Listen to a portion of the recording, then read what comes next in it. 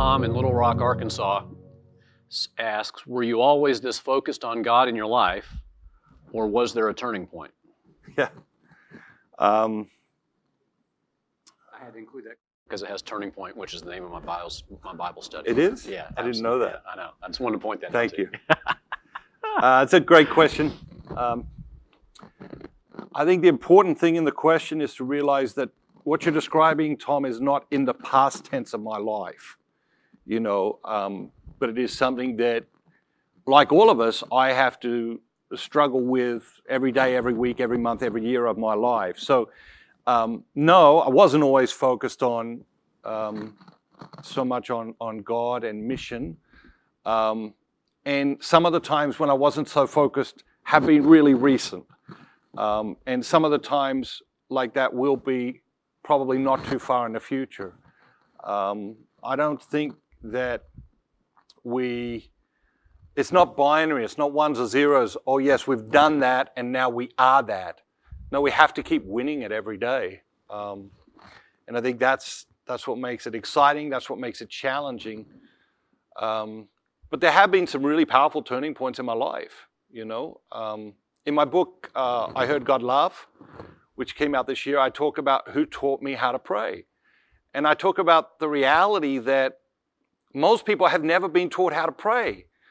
We spend a lot of time talking about prayer. We spend a lot of time telling people they should pray. But it's astounding how few people have ever been really taught how to pray. And when I was about 15, a friend of my family's taught me how to pray. And I will never forget the moment. I will never forget the day. I describe it in detail in I Heard God Laugh. And I think when you read that, I think it sort of puts a lot of jigsaw pieces together, and you're able then to look at what I've done over the last 27 years and what I'm actually trying to accomplish, for you, for your friends, for your kids, for your grandkids, because that was an absolute turning point in my life. Last question, and it builds on that. Emma in San Antonio was on a pilgrimage with us that I was leading last year in Italy. And she made her first reconciliation. She was there with her 3 older brothers and her parents. She made her first reconciliation while we were on the trip in Italy. And Emma asks, who or what inspired you to start Dynamic Catholic? That's a great question. It's fun stuff, isn't it? Yeah. So I tell this story in my book, Resisting Happiness. And basically, Dynamic Catholic is the result of an intervention in my life in about 2007. So 2007, I'd been writing and speaking for about 15 years, written probably about 15 books, sold millions and millions of copies, spoken to millions and millions of people. And a group of my friends got me together and they told me, you are wasting your life. And it was, it crushed me. Sometimes you have these moments and you're just so completely disoriented. It was one of those moments for me. And they challenged me. They said, you've got to get off the road.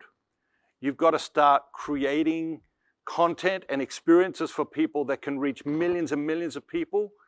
Yes, you're out there talking to 1,000 people every night, 300 nights of the year, but that ultimately will be very bad for you, very bad for your health, very bad for your relationships, and you have so much more to give. And